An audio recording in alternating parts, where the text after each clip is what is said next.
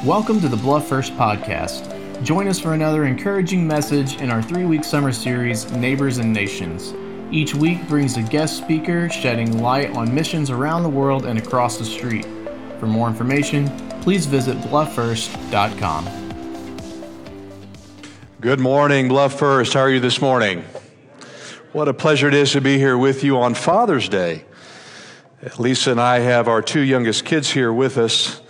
And the picture in our prayer card is a little misleading because we have 2 additional adult children in addition to the 4 in the picture there. So we have 3 girls and 3 boys, we call them our biological Brady Bunch. And just a small portion of them are with us here this morning. So again, thank you, Pastor TJ, for the opportunity to come and be a part of your Neighbors to Nations focus this year. And we're excited just for some new territory that God is leading us in ministry. We've been working in Asia Pacific for 2 decades. First starting in Thailand. It got a kind of funny thing with Thailand. I was doing some ministry in northern Thailand. Lisa wasn't with me. And I was talking with a Thai lady, and she was asking about my family. When I told her I had 6 kids, she gasped and said, 6 kids? How many wives do you have? Honest truth. And I said, well, only 1. She goes, well, is she still living? Well, the last time I checked. And then in the first service there, somebody came up and said, oh, you guys, we've got 8 kids. So I thought, 9. Yeah, I can't even count right, 9, you know. So what's 6 there? But we're excited for a new direction of ministry God has us for us. And as you saw in the video, New Zealand is our new place of ministry that we're headed. We're going to be planting a church in Auckland, which is the largest city in New Zealand on the North Island. You can see they don't take the map off, but on the map there is a North and South Island. Auckland is in that upper third. 33% of the population live in the Auckland Metroplex area, so it is very influential, very strategic, economically, culturally, influentially across the nationwide, very ethnically diverse. And so we're going to go in and plant a new multicultural congregation there and just believe that God's going to do what he does best is transform lives. Now, you know, New Zealand was quite a shock when God brought that on the radar for us. How many have ever been surprised by God before? He surprised us because all of our ministry has been in the undeveloped world of countries like Thailand and Cambodia and the Philippines and Vietnam. And then when he began to bring New Zealand onto focus for us, it was quite a shock, to be honest, because we knew he was leading us in a new direction of ministry. But for the first thing that came to my mind with New Zealand, it's like, well, isn't that where you go for vacation? How many like to go for vacation in New Zealand? Especially that South Island, you know, they got beautiful mountains and fjords and lovely coastlines. And for you Lord of the Rings hobbyists there, or enthusiasts, you got the Hobbiton and the mountains where they shot the scenes and trekking to Mordor there. So kind of the known things of New Zealand. And so the first thing I thought was, wow, what are the needs there? But then as God began to open ministry engagement for us in Auckland, in that North Island, and we began to interact with them, we saw there was a stark contrast. You had this beautiful scenery and this barren spirituality. As you saw in the video where we shared, there over half the population rejecting religious connections of any kind. It was a former British colony, and so ideologically they have fallen very step and close with Europe, where Christianity was prominent in its past. But today, atheism is the dominant worldview, and very strong surgence and growth in Islam and other Asian religions because of immigration that is coming in. Now, within atheism, we know it's the ideology that tries to put man as a supreme being. We want to remove God out of the equation of life, but God has designed us to be in relationship with him. He's our creator. And whenever we try and extract him out of that equation, it never goes very well. It causes broken hearts, broken homes, shattered lives. And we see that in one particular sad statistic in New Zealand is that of the developed countries, New Zealand has one of the highest teen suicide rates, twice that of the United States. So you can be surrounded by beautiful views and vistas, but friends, we know it will never fill the God-sized void in your heart. But God steps down into broken humanity to bring healing, hope, and restoration. Can you say amen to that? And that's the joy we have in focusing on Neighbors to Nations and thinking about kind of on the world on a global scale and realizing that we can have a part in seeing lives transformed around the world. God can use us on a global scale because missions is a team effort. We join together with our prayers, with our giving, as God gives us opportunity for involvement there to see lives touched and transformed. And Lisa and I have had the joy of seeing really some miraculous, dramatic transformation in people's lives over the years of our over 2 decades of ministry in Asia Pacific. Marja is a wonderful example of that. We were doing some ministry in a very impoverished community on the island of Jakarta, in the city of Jakarta, the capital city in Indonesia, the largest Islamic nation in the world. It's not in the Middle East. Actually, it's in Asia Pacific. Over 300 million people in Indonesia, predominantly Islamic. And we were working in a slum community that was really at the lowest tier of society. This community had taken recycled products. Out of desperation, they had created their structures and home in their community on abandoned land, which was an abandoned cemetery. Because of the superstition, because of the demonic activity, this territory, this particular plot of land that had formerly been a cemetery was avoided, but out of desperation, these people had developed a very slum community just from recycled goods. And Marja and his mother were living in that community. His mother was a prostitute. That was the only way that she was able to put food on the table to provide for her and Marja. And as we began to do some ministry engagement there with a nutrition project and other ministry classes and health classes, they began to attend and began to respond, and God began to move them in a different direction from what the path that they had been on. They gave their hearts to Christ. Marja's mother found better employment. Marja began to attend school. They began to progress and grow, be a disciple, got a part of the local church. God began to bless them. Today, Marja is a university graduate with a law degree, an influential, vibrant member of his community, and a powerful testimony of what God can do in a life, taking a young man and his mother, prostitute mother, who lived in a cemetery, surrounded by death, metaphorically and literally, and God put them on a path of life and transformation. And today, they are members of their congregation and vibrant testimonies of God's transformation. Isn't God amazing? What God can do in a life. And God has given us the opportunity to be a part of that through our prayers, through our giving, through our personal involvement. Why? Because God loves the lost. And Jesus really unpacks this for us in Luke chapter 15. In fact, let me invite you to take your Bibles with me. And let's look here at this. We're going to kind of take a 30,000 view look here at the entire chapter. There's so much depth and so much richness here, but we're just kind of getting an overview. Because when you look at the chapter of a whole, you really see the full impact of what Jesus is wanting to teach and impress upon us here. Luke chapter 15, a very familiar passage of Scripture. Probably you've read it before. Pastor TJ has preached on it. Pastor Max has preached on it before. But just to refresh our memories, let's set the stage here. Verse number 1. It says, "Now the tax collectors and sinners were all drawing near to hear him," speaking of Jesus. "And the Pharisees and the scribes grumbled, saying, 'This man receives sinners and eats with them.'" So already we see there's this different perspective on value. Who Jesus is spending his time and attention, the Pharisees, the scribes, they think that they're unworthy of his time and attention. Rather ironic, the Pharisees and the scribes, the experts of the Old Testament, they knew the Word of God, but somehow they failed to grasp the heart of God and what God valued. And so Jesus uses this as a springboard to then share these 3 consecutive parables, one right after another, this one condensed, powerful, combined teaching session to communicate what God the Father values. So let's pick it up here in verse number 3, where he shares the first parable, the parable of the lost sheep. Verse number 3. "So he," Jesus, "told them this parable. What man of you, having 100 sheep, if he loses one of them, does not leave the 99 in the open country and go after the one that is lost until he finds it? And when he has found it, he lays it on his shoulders, rejoicing. And when he comes home, he calls together his friends and his neighbors, says to them, 'Rejoice with me, for I have found my sheep that was lost.'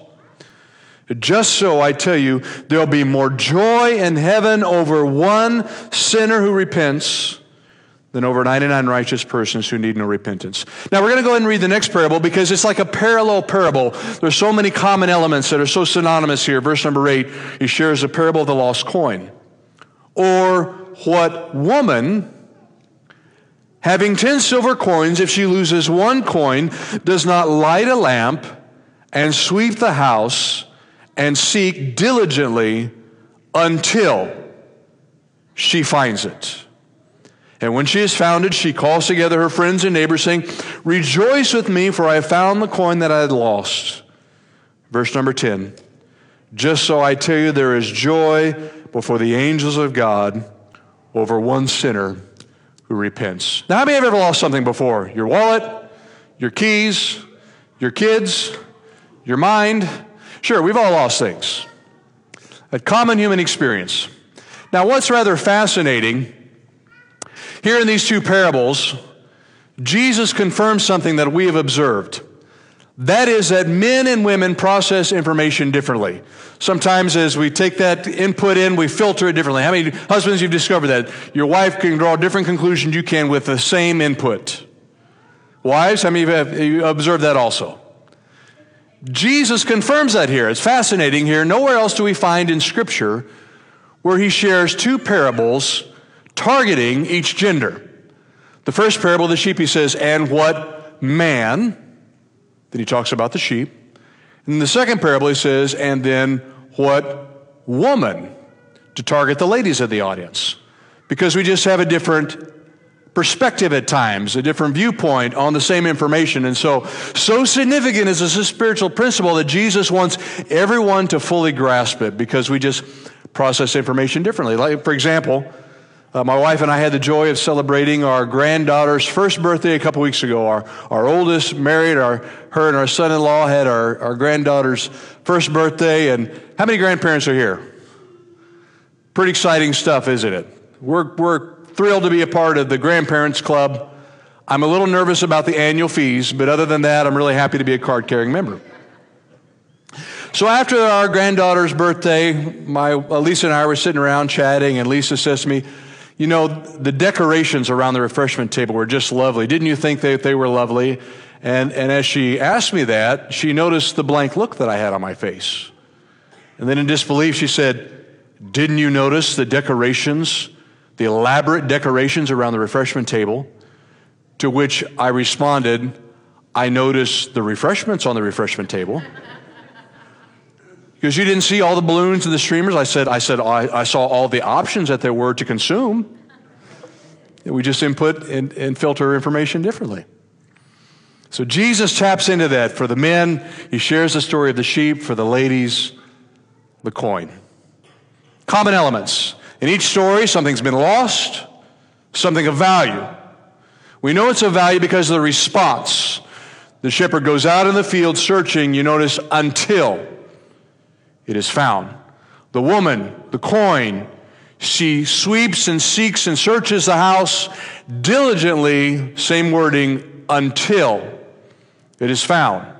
Similar response, the celebration, calling the friends and neighbors together, and then the common correlation, how heaven looks at us, how priceless we are to the Father.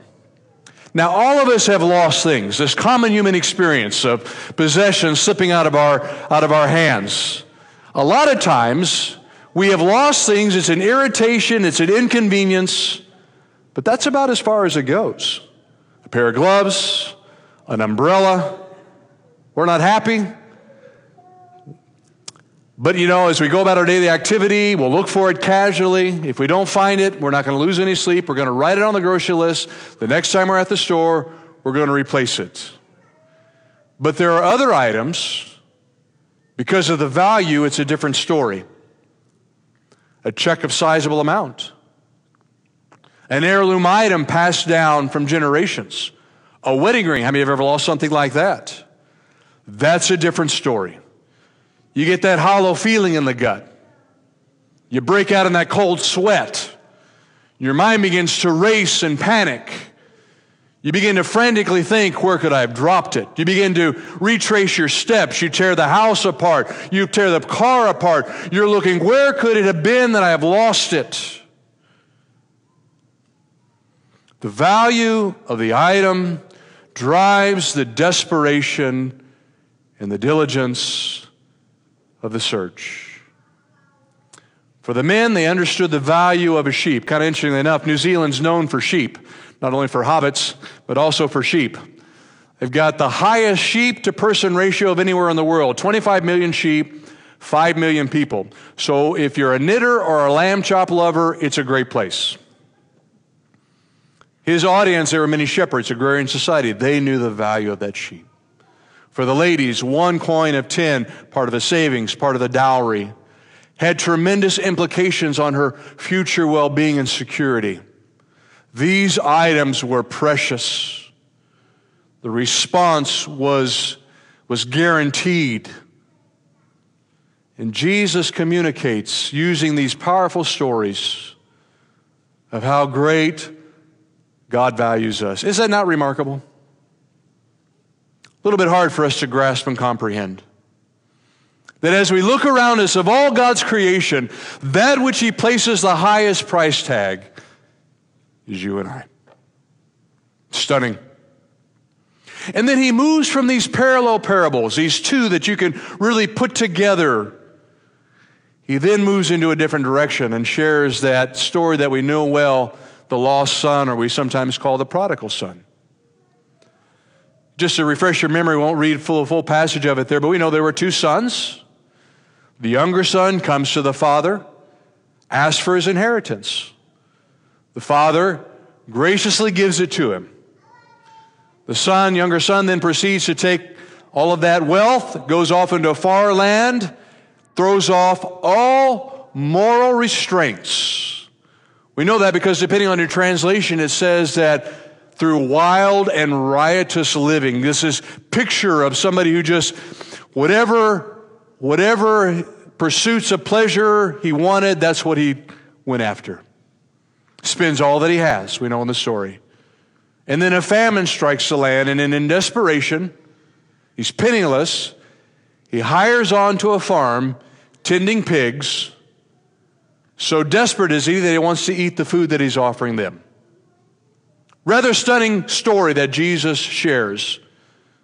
Taking this prosperous, prominent, young Jewish man and then places him at the far extreme, at the end of his rope, at the bottom of the barrel, at a dead-end point of his life where he is bankrupt, morally, physically, mentally, spiritually. From prominence and prestige to poverty and outcast. And to really drive home this point, he brings in pigs to the story. Now, you probably know that in the Jewish community, pigs are not highly esteemed. Of all the unclean, unkosher animals, are the most despised. They were not to eat them, nor were they to tend them. So as Jesus unpacks this story, it's a shocking, tabloid-worthy tale. Stunning. Now for me, thanks to bacon, pork chop, and cured meat, I hold that ugly animal in high esteem. How about you? On my culinary plate, he's up there at the top. But for the audience, they were stunned at how far this young man had fallen. And then Jesus moves it into this direction, amazing change, and shares this powerful story of restoration, forgiveness, and redemption. And on this Father's Day weekend, I think it's so appropriate as we reflect on the father's response here in the prodigal, the lost son story of how he responds. When the young man, when he's at the end of his rope, he thinks, I'm going to go back, I'm going to work as a servant, maybe I can repair some of the damage. Let's pick it up in verse number 20. Where Jesus continues on and he says, and he, speaking of the younger son, arose. Gives that picture, arose out of that depth, out of that poverty, out of that broken condition, and came to his father. But while he was still a long way off, his father saw him and felt compassion and ran and embraced him and kissed him. And the son said to him, Father, I have sinned against heaven and before you. I'm no longer worthy to be called your son. Verse number 22, but the father said to his servant, bring quickly the best robe, put it on him, put a ring on his hand, put shoes on his feet. Bring the fatted calf and kill it. Let us eat and celebrate. For this my son was dead and is alive again. He was lost and is found. And they begin to celebrate. Stunning. Immediate forgiveness, complete restoration, reinstatement. Back into the family. Not as a servant, not as a slave, not as a hired hand, but back as a son. In the first two parables, Jesus so powerfully communicates how valuable we are. But I know in that audience, and sometimes when we hear and we think about them, we think that's great, but that disqualifies me because of the mistakes that I've made, because of the wreck that I've caused in my own life and those around me. And so Jesus so powerfully then follows up with this story to communicate not only are we priceless in the eyes of God, but even in our wanderings, we can never walk beyond the boundaries of His love. Is that not amazing? That the Father stands there with open arms, waiting for us even when we're at the end of our rope, when we are bankrupt in every way, physically, mentally, emotionally, spiritually. He's waiting for us to turn back to Him so that He could restore us, complete forgiveness, immediate restoration, and reinstatement. What's fascinating about this chapter and in these progression of stories is that Jesus is moving very intentionally and methodically. We see that in the first parable it is 1 of 10 sheep, and then He follows up with 1 of 10 coins, and then He concludes with 1 of 2 sons. As He reduces the ratio, He moves from an animal, an item, to a son. He intensifies the message. And in each of the stories, the focus is always 1.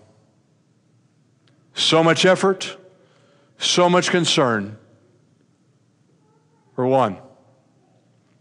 God really drove this point home to us back in the mid-1990s when we first arrived in Thailand as brand new missionaries. We had flown into Bangkok. We're going to be living in Bangkok, the large city capital of Thailand, 15 million people. And we were staying with some missionary colleagues and friends. They opened up one of their bedrooms where we could stay temporarily as we were getting settled into the city. We'd just been there a couple of days. And I was traveling down into the heart of the city where I was going to register us for language school. And we didn't have a vehicle yet, I was using the public transportation options that they had in the city. They had buses and taxis, water taxis, motorcycle taxis, this whole collection of public transportation modes. And I had navigated my way down into the heart of the city, had registered us. We'd begin in 2 weeks. And I was on my way back, riding on a public bus, had my large paper map unfolded. How many remember those paper maps? For the younger generation, you have to go to a museum. If you look there, it's this large sheet of paper. It's got these streets on it there. You find where you are, where you're going to go, and you navigate your own route.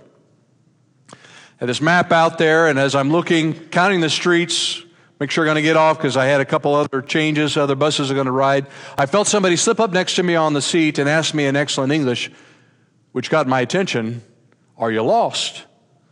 I said, I don't think so. I looked over, and it was this Thai gentleman in his mid-30s, introduced himself as Siddhipong. We chatted for a couple of minutes, and I could see that my stop was going to be coming up, and so I said, "I'm sorry, I'm going to have to get off here in just a minute." He said, "Well, can I have your phone number?" I said, "Sure." So I jotted down the phone number of our missionary friends that we were staying with, gave that to him. Back in the day when telephones were attached to the wall, remember? Paper maps, telephones on the wall, back in the wagon train days. So I gave that number to him, got off the bus, went on my way.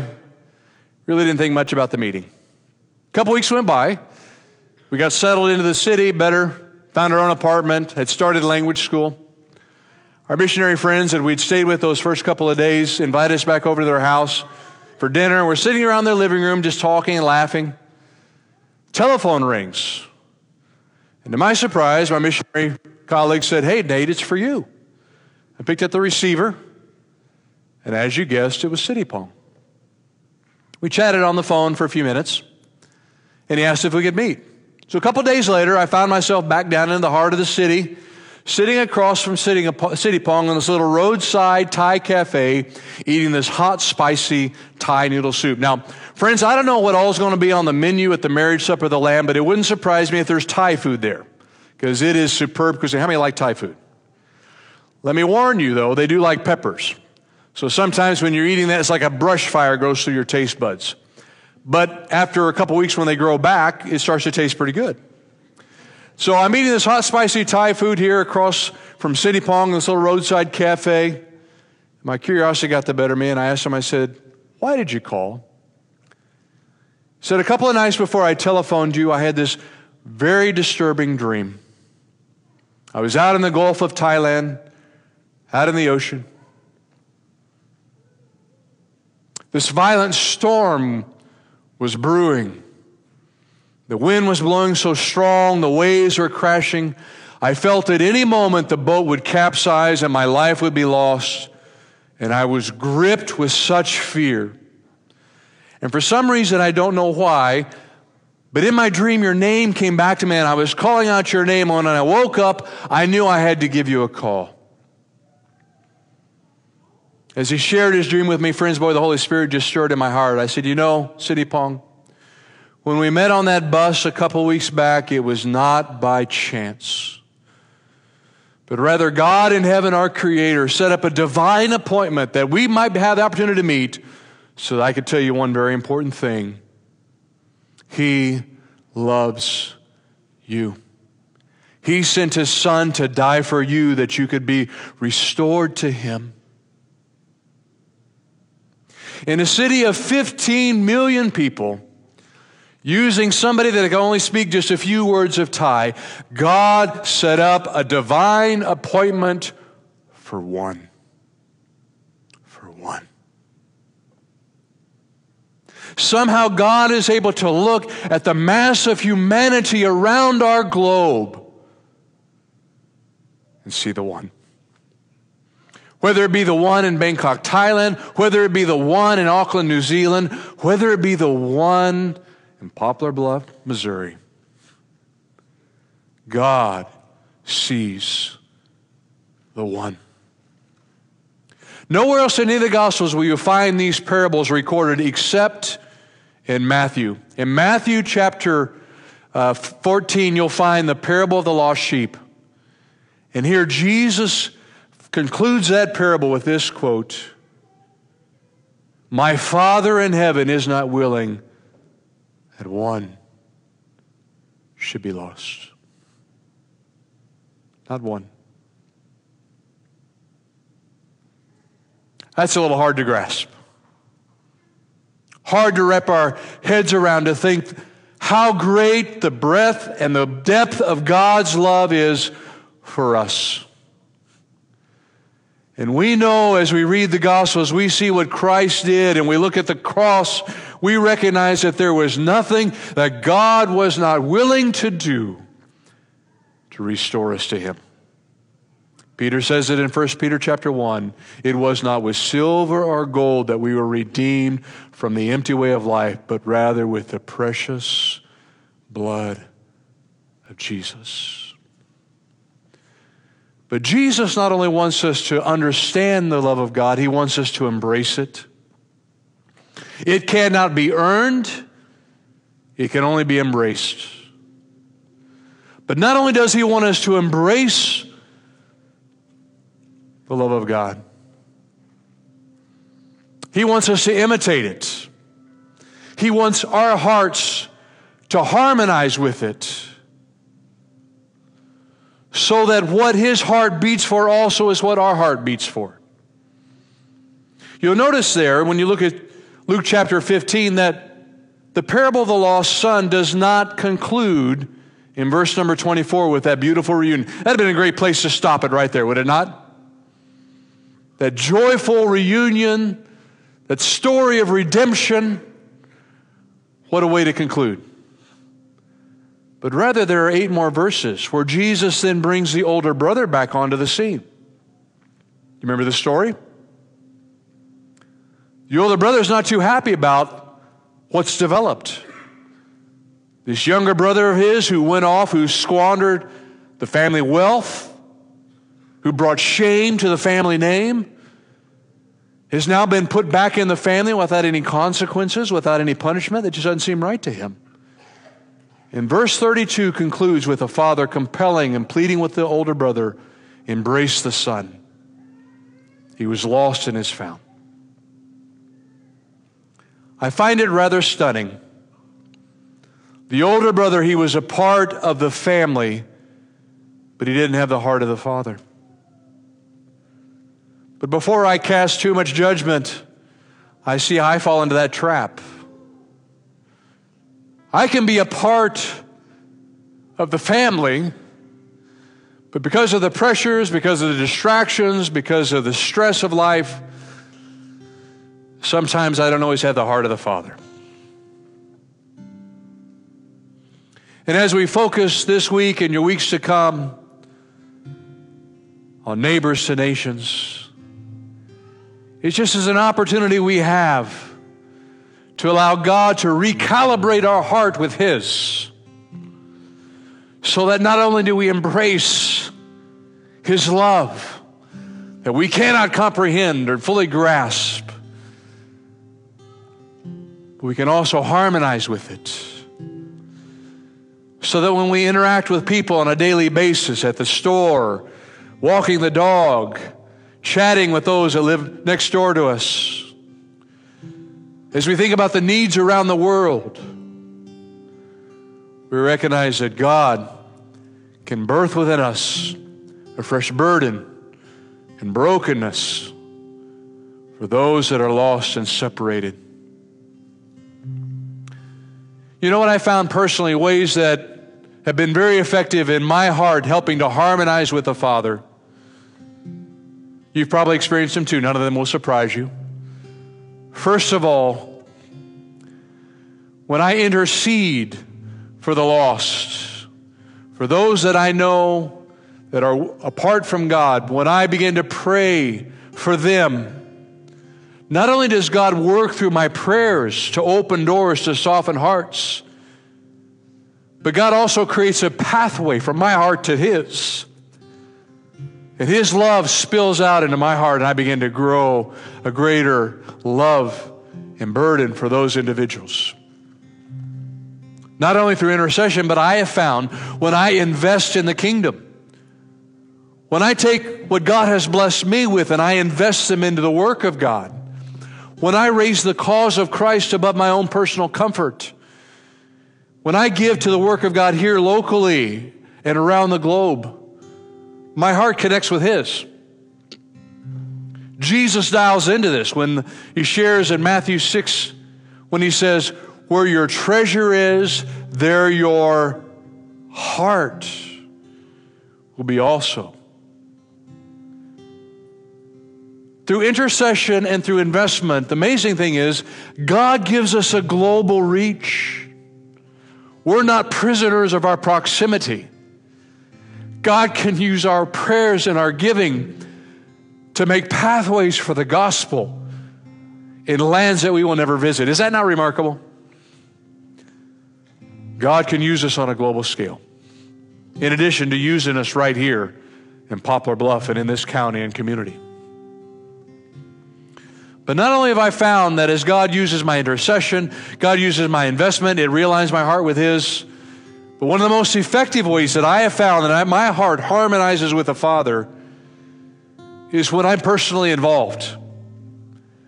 When I personally, with boldness, as God gives opportunity, share what He's done in my life, my testimony. What God has done when He's brought healing, when God's brought provision. When I become aware of those needs around me, of people that are facing those challenges, I can say, you know what? Let me pray for you. Let me share what God's done in my life, how He met the need, how He worked the miracle. God wants to use us on a personal level right here in our neighborhood, in addition to the nations. Jerry was a young man in the Central Island collection in the Philippines, in the Visayas, that we had the privilege and opportunity of being involved in his journey of faith. He lived on the island of Cebu, on the city of Cebu, a large city, in a slum community. His family was impoverished, that low tier of society.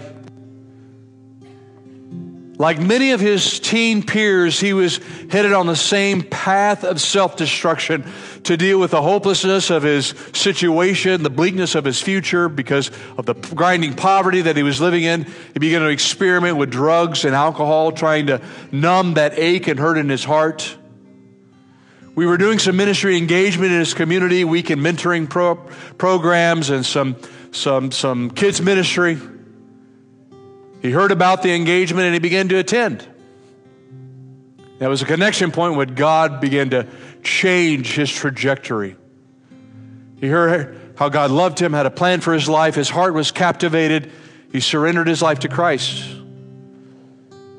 He began to grow in the Lord, got discipled, and we just saw dramatic changes in him. Graduated high school. He felt God had called him to full-time vocational ministry, to be a pastor, plant a church, be involved in ministry on a full-time basis.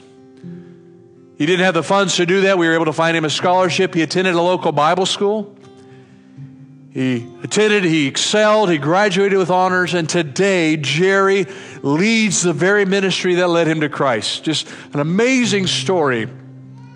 This young man, a trophy of God's grace, a powerful testimony in his community that knew him before and after. But if you ask Jerry what drew him to that weekend ministry back in his teen years, if you ask him why he attended, he would tell you he came for the free snacks. I mean, as a teenage young man, snacks are a pretty magnetic, powerful connection point and draw. Friends, can I tell you, if God can use chips, cookies, and crackers, how many know God can use us to lead somebody to the cross, to point somebody to Christ?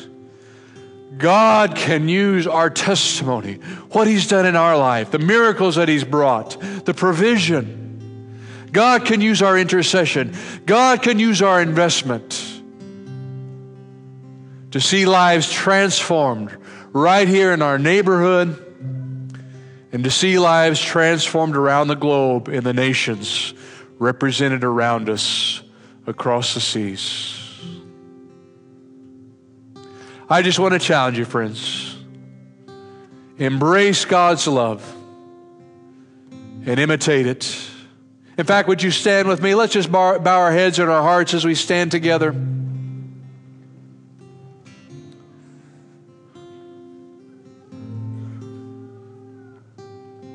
Pastor Nathan is going to lead us in a concluding chorus here in a minute.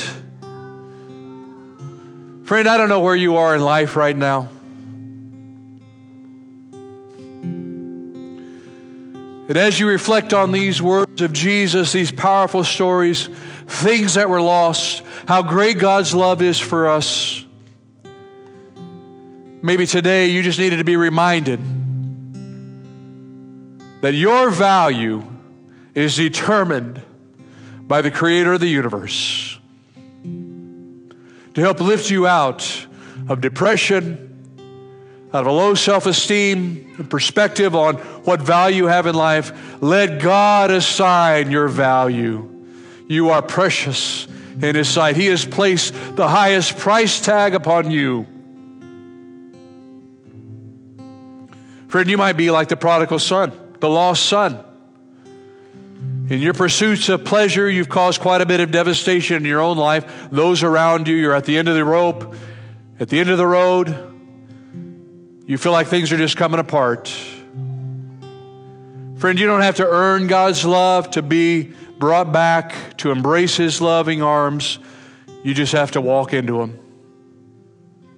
And Today, as we sing this chorus, friend, if you need to be restored to God, just place your faith and trust in Him. You can ask for forgiveness for the mistakes you made. He will graciously give you forgiveness, restore you, redeem you, put you back into the family as you respond with faith and trust. Or friend, today you just might need your heart to be recalibrated because of the busyness of life, the stresses, the pressures. Like the older brother, you might be a part of the family, but God needs to realign your heart with His, to harmonize your heart with the Father. As we sing this chorus, let's just allow God to have His work and let's respond appropriately. That His kingdom would come, that His will would be done in our lives this morning. We hope you enjoyed today's message. For questions, prayer requests, and more information, visit us on the web at blufffirst.com.